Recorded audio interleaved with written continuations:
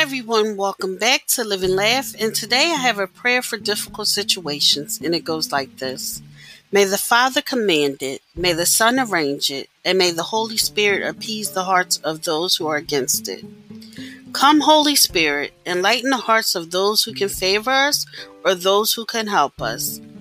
Glory be to the Father, and to the Son, and to the Holy Spirit, as it was in the beginning, and now as ever shall be, world without end. Amen. Thank you for listening. If you know anyone that could benefit from this prayer, please go ahead and share it.